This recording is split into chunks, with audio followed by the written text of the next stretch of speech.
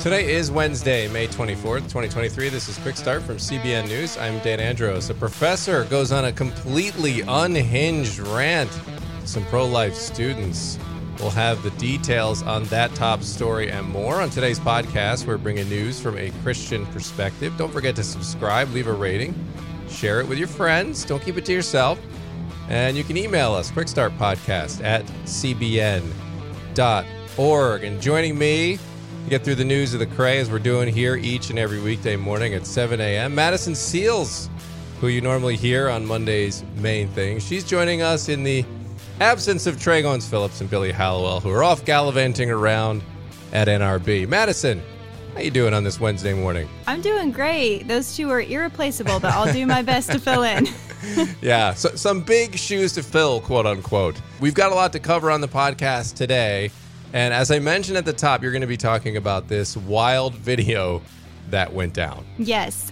Basically, a full-grown adult, a professor at this university, throwing a full-on tantrum in front of these students that are basically just hosting a pro-life table at their university. Nothing wrong with what they're doing, totally innocent, and this professor just goes off. Yeah, we got to get into details because there's more. It just speaks to a larger issue that's going on, and so we'll dive into all that on that story, on the focus story. Also on the Main Thing, a prophetic sign in Israel. CBN's Chris Mitchell has a report on these red heifers. This is stirring a lot of excitement among some over in Israel. So we'll get to all that and more, but first we're going to get through the news here in 90 seconds.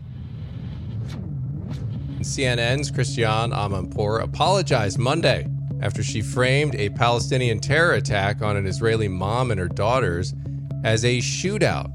She said she misspoke, but Amanpour's retraction came after a 10-day campaign led by Honest Reporting. The veteran journalist had originally contrasted the death of a young Palestinian boy with the deaths of Rabbi Leo D's family.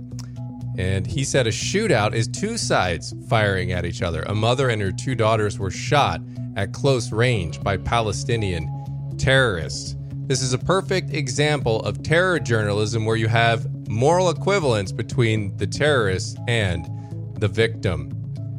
And LGBT backlash. Some southern Target stores were forced to move Pride merchandise away from their front locations after customers complained. Executives apparently concerned they want to avoid having another quote-unquote Bud Light situation.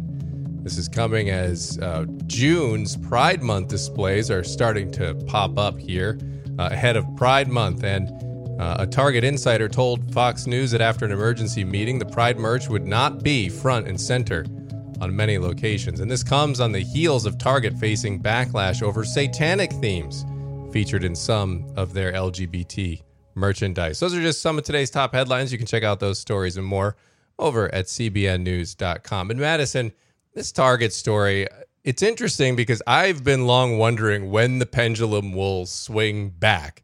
You know, you have in the last few years, a lot of these sort of far left causes taking center stage in mainstream corporations all over the place and half the country that's kind of just dealing with it. I've always wondered, is the pendulum going to swing back? And maybe Bud Light sort of triggered that because now companies are concerned. You wouldn't have seen somebody ahead of Pride Month worried, especially Target, about moving these things back. So it's very interesting to hear reports that they're potentially concerned that maybe they're going too far. Right. Yeah, I think Bud Light is an interesting situation because they have a very stereotypical customer base. And that was such a prime example of a company that underestimated their customers and thought that they could put one past them and push maybe an ideology that they know is not something that their customers are typically associated with. So hopefully other companies learned from that. But I mean, Target's gotten away with doing things for so many years that, like you said, I'm curious how far they can push before they really start to see a dent in their sales. I think they felt it in the past. There's been, lots of people who have kind of pushed back against Target in the past and boycotted. Personally, I didn't shop at Target for 4 or 5 years at a time and saved so much money. And then I find myself kind of going back in once in a while. And I think we do that when we we forget about things like this. They make the news, we stop shopping because we're bothered by it, and then we forget and we go back. Yeah. So, and these companies, it seems like it's funny because when I used to work at Fox News and I worked on the Glenn Beck program during the Fox News years, and there were all these protesters out, similar to what you see now, the Media Matters and all these, and they try to run these boycotts. And I remember at that time, companies just didn't want to be in the middle of all the bickering. Like they just wanted to be out of it. But now recently in the last couple of years, you've seen companies say, no, we are going to take a side. We are going to champion all of these issues because, yay, it's popular. But it's really not. It's really not. Mm-hmm. And they just think it is because of all these activist groups. And so, look, maybe I'm old fashioned, but I pine for the days when, a company that makes shoes can just sell me a shoe. Just get me. I just want to get a shoe. I don't need to hear you pander to what you think is a popular cause of the day. I don't need it. I mean, maybe I'm alone on that, but I just want to get my stuff and move on with my day. Right. I agree with that. I think there's some industries where there's room for you to discuss your politics or maybe to promote something based on your beliefs. But when it comes to things like where you buy your groceries, nobody really cares what your political beliefs are, what your ideologies are. Companies have the right to do whatever they want to as far as speech. As a customer, I'd rather just be not having to deal with it. But we'll see. We'll see if that pendulum swings and if more people feel that way, and maybe we'll start to see less of the pandering Olympics that we see, especially ahead of June, which we're all bracing for that.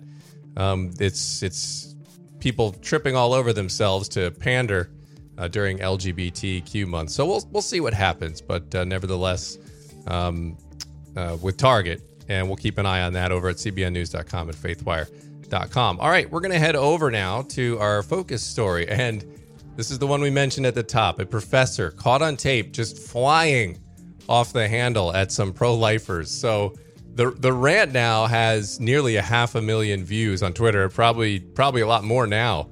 How did it all go down? Tell me what happened. Yeah, so this happened just a few weeks ago on May 2nd at Hunter College in New York, which I've personally never heard of, but a group of pro-life students had an information table set up in a common area with pro-life materials on it, and an adjunct assistant professor from the school named Shelleen Rodriguez, I believe is how you say her first name, approached the table, and she basically started verbally harassing the students just for being there. Students for Life of America were the ones that caught this video and posted it on Twitter, and the professor appears to be the only one really getting heated. She basically said, "You're not educating. This is propaganda. What are you going to do next? Anti-trans? This is violent. You're triggering my students." There's a lot of profanities in between those phrases, but you get the picture. She repeatedly interrupts the students as they attempt to talk to her, and she finally tells them to get their expletive pro-life materials out of there before shoving them all off of the table herself and storming off. What? And it's a crazy reaction. I mean, you just like you called it, I think, at the top, a temper tantrum is essentially what it was. So how did the school react to this? Because, I mean, we've seen universities react in different ways to this. So what did this one do? Right. And it's important to note, I think, that Hunter College is a public school, but this pro-life table, like I said, was in a common area where all sorts of different student groups are free to display materials for their organizations. And just as you'd expect on a college campus, those groups are diverse and represent a whole host of different worldviews. So the school did say that they are taking the altercation seriously, and they've opened an investigation into the professor's actions. It's really unclear what happened before the video started, but judging by the lack of aggression or really any interaction at all on the part of the students, the professor's actions seemed completely unwarranted and inappropriate. So hopefully that's how the college sees it. Yeah. And the professor in question here, the one who's throwing this tantrum, did she act? Was this just sort of her coming up and making a scene, or was she with a group or anything like that? Crazy enough, not everyone condemned the professor's aggressive actions, so she may not have been acting with a group, but she was definitely associated with a couple of them. The PSC Graduate Center, which is a labor union chapter representing professors and graduate assistants at the college, said that they stand by her for acting, quote, against right-wing abortion backlash. There's also been a huge show of support for the professor from CUNY for abortion rights. CUNY stands for City University of New York. And they posted on Instagram to applaud Rodriguez, the professor, for what they considered courageous actions while threatening the pro-life students. What's crazy about this story and the direction that our society is going in general is not really that the professor screamed at the students that she disagreed with. It's that she and the group that she's associated with didn't even apologize or get reprimanded for her actions. This grown professor literally threw a tantrum and then went on with her day as if she was justified. And that's what these other groups are saying as well. Very, very interesting to see how these people respond, because we saw, I digress on that. But what do you think this says, Madison, about the state of universities now when we see these sorts of reactions to conservative views? I think it says a couple things. One, this attack on students is part of a major increase in violence against pro-lifers that's really amped up after Roe v. Wade was overturned last year. This is actually just a less violent example of what's happened to pro-life pregnancy centers across the U.S. We've talked a lot about those on the podcast. And I mean, what do we expect from an ideology that defends murdering unborn children? Violence against children of all ages is really par for the course for groups that defend abortion, as sad as it is to say. But it's also a frightening example of what's happening in our schools, because when morality, biology, and freedoms are no longer rooted in truth, there's really no boundaries to hold any of these things accountable. So being pro-life or being a Christian is now associated with being hateful, and we're seeing the reaction to that on college campuses especially.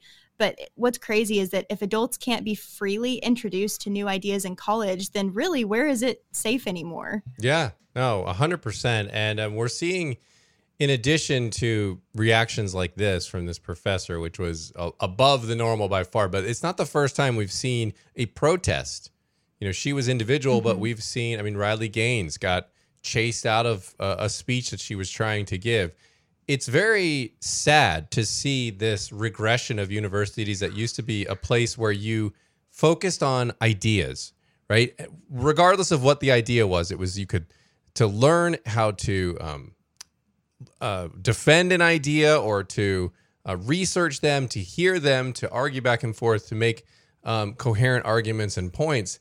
Now that doesn't seem to be the case. It seems to be more shut up or else. If you don't agree with me, I'm going to throw a temper tantrum and I'm going to shoo all of the things off of your table and then try to get you out of there. So, but I don't know if you saw this clip, Madison, but Bill Maher and Sean Penn were talking on Bill Maher's podcast, and he said that universities have been taken over by ideologues. And he likened it to Mao's Cultural Revolution, which I found hilariously ironic because Sean Penn's essentially communist.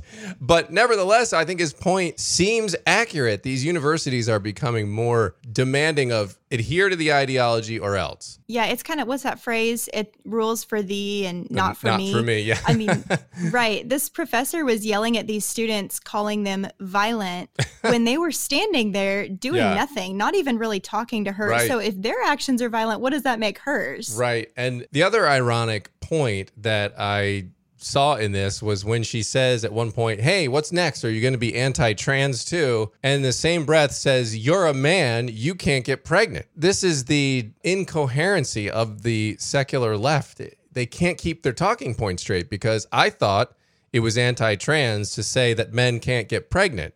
And yet she's saying it to him, you're going to be anti-trans next. So they can't even keep the talking point straight at this point. Yeah, good point. I would have loved to hear one of those students realize that in the moment and push back a little, but bless their hearts. They were just hosting a pro-life table and didn't deserve any of that. No, they didn't. They probably didn't see that coming and were probably more shell-shocked than anything, rather than trying to think of points like, what is happening here? So appreciate you bringing that story, Madison. We're going to head over to the main thing now. And last September, 5 red heifers arrived in Israel. And this was like a big deal. People were fired up about this because some Jews and others believe that red heifers are a key element that would lead to the building of the third Jewish temple. So they're now in a secure, undisclosed location in Israel, and plans include moving them sometime soon. And CBN's Chris Mitchell discusses this and more on today's Main Thing. The 5 red heifers are now in a secure, undisclosed location in Israel. Plans include moving them sometime soon to a visitor's center in Shiloh, where the tabernacle of the Lord once stood for nearly 400 years. The book of Numbers explains that ashes of the red heifer are used to purify priests for their service in the temple. Now the Lord spoke to Moses and Aaron, saying, "This is the ordinance of the law which the Lord has commanded, saying, Speak to the children of Israel that they bring you a red heifer without blemish, in which there is no defect, and on which a yoke has never come. You shall give it to Eleazar the priest, that he may take it outside the camp, and it shall be slaughtered before him. Its offal shall be burned, for the water of purification. It is for purifying from sin." These red heifers are now between 1.5 to 2 years old. To replicate the ceremony mentioned in the Bible, they need to be at least 3 years old. And within that time span, they cannot have a blemish or anything that would disqualify them for the ceremony, even one white or black hair. According to those working on the project, the ceremony of the red heifer needs to be performed on the Mount of Olives and in a place that would have looked directly into where the temple stood. The land I'm standing on, bought 12 years ago, fits both of those standards. It's had to be exactly at the front, a place that the priest that made this ceremony can see the Holy of the Holy Place. Rabbi Yitzhak Mamo heads Yuvnei Jerusalem, dedicated to the goal of rebuilding the third temple. He owns the land here on the Mount of Olives. And we hope that in a year and a half from today, we can make here in this area the ceremony of the red heifer. That actually will be the first step to the temple. Mamo says the ceremony needs priests who have not been defiled by touching anything dead. The Temple Institute actually have 9 pure priests. They didn't born in a hospital, okay? They born at home. Because they are priests, so anyway, they don't go to any cemetery, and they are pure, and they are waiting. So we have the priest, we have the red heifer, we have the land, and we have everything ready. We just need to wait another 1.5 years. Byron Stinson of B'nai Israel, a group dedicated to building up biblical Israel, works with Rabbi Mamo and helped find the red heifers in the U.S. He says these would be the first in 2,000 years, and that the process toward a third Jewish temple began when the Jewish people started their return to the Promised Land from the 4 corners of the world, culminating with Israel becoming a nation. And then in 1948, in one day, they were reborn as a nation, and nobody said that could happen. And then you move forward, and Israel continues to be this strong nation, and all of these prophecies start fulfilling. There's so many now that have been fulfilled. It's just incredible, the evidence of what God is doing with Jerusalem as the center of that. And the temple is the center of Jerusalem.